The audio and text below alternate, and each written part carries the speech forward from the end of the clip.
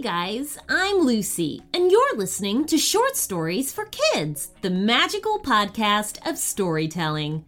I wonder what adventure awaits us today. The latest story up on our premium channel is called Adam and Hazel Go on a Treasure Hunt with a Pirate Tasmanian Devil. Adam and Hazel are having a nice day on the beach when they suddenly meet a pirate Tasmanian Devil. He has a scroll in a bottle that contains a shopping list of items that they must find. But where will they find all the items on the list? And what is the strange island that they sail to? To hear this story and more, just join up to our premium channel and become a super fan of Short Stories for Kids.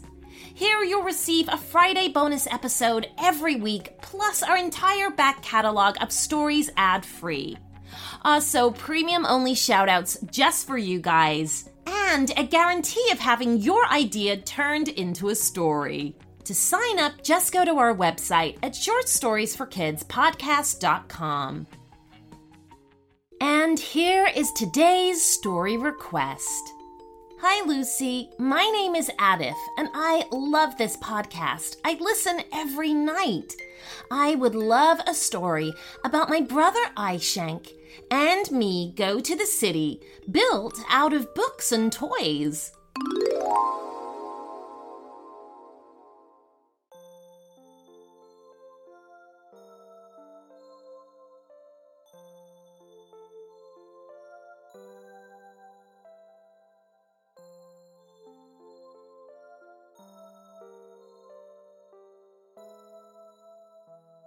Adith, are you awake? Aishank said and tried to wake up his brother. It was still early in the morning. The sun had barely come out. But Aishank was now wide awake. He had a worried look in his eyes. Huh? Aishank, what is it? Adith groaned, still half asleep. He yawned and stretched out his arms. I can't find my toys, Aishank said. Which toys? Adith asked, rubbing his sleepy eyes. All of them. They're all gone, Aishank cried. They can't be gone, Aishank. Did you already look under your stuff? Adith was beginning to worry. I already looked under my stuff. I already looked in my desk. I already looked between the sheets, and I already looked in every drawer and box of the house. I can't find them anywhere. Aishank was feeling very sad and desperate. Adith didn't know what to do. He wasn't too good at finding things either, so he hugged Aishank and reassured him, saying that everything would be okay and they would find his things again. You know, Aishank, you're not the only one who's lost something these days. I haven't told anyone yet, but I can't find my books. I guess they're lost too, Adith admitted. Adith, I have a question, Aishank said, full of curiosity. What is it?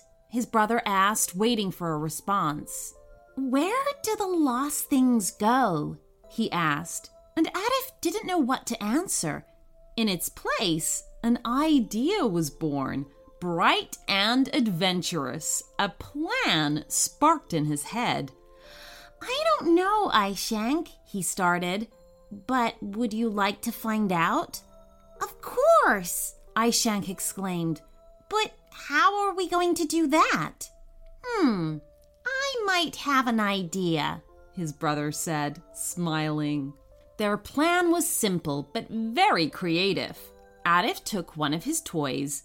He really wanted to know the truth, so he even picked his favorite toy, and he placed it somewhere that couldn't be seen, under the bed.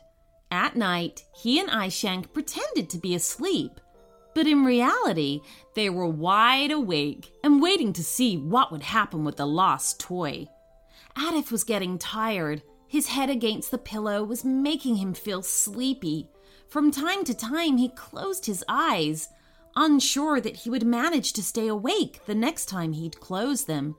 But once he was losing himself in his dreams, he heard the voice of his brother.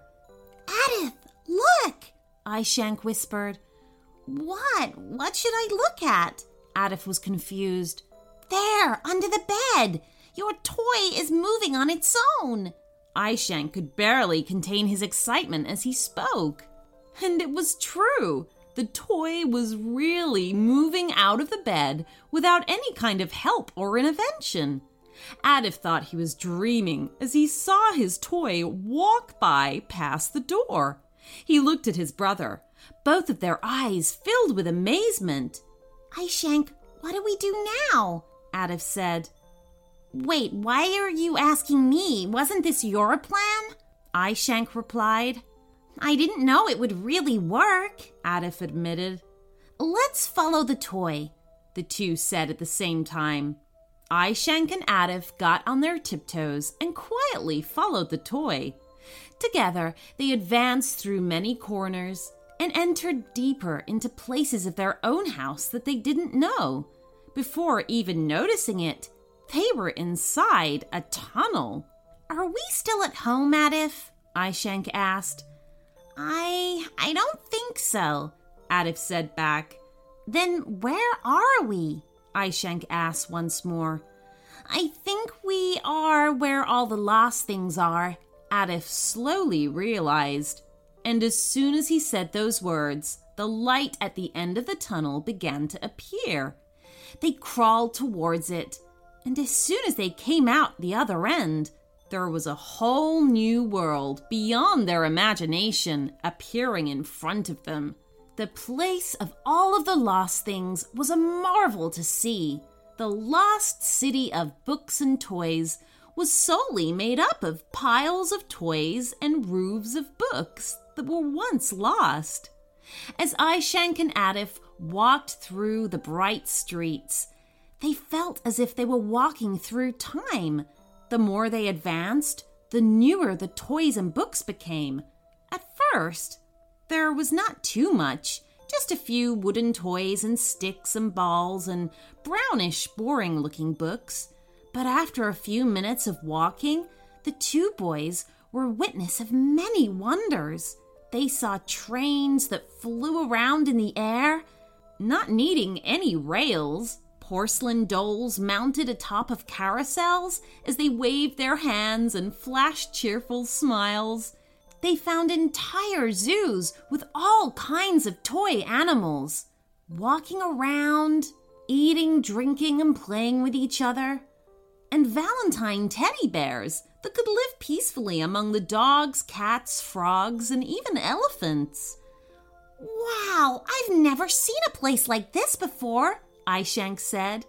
It's wonderful, so pretty. Adith had to agree.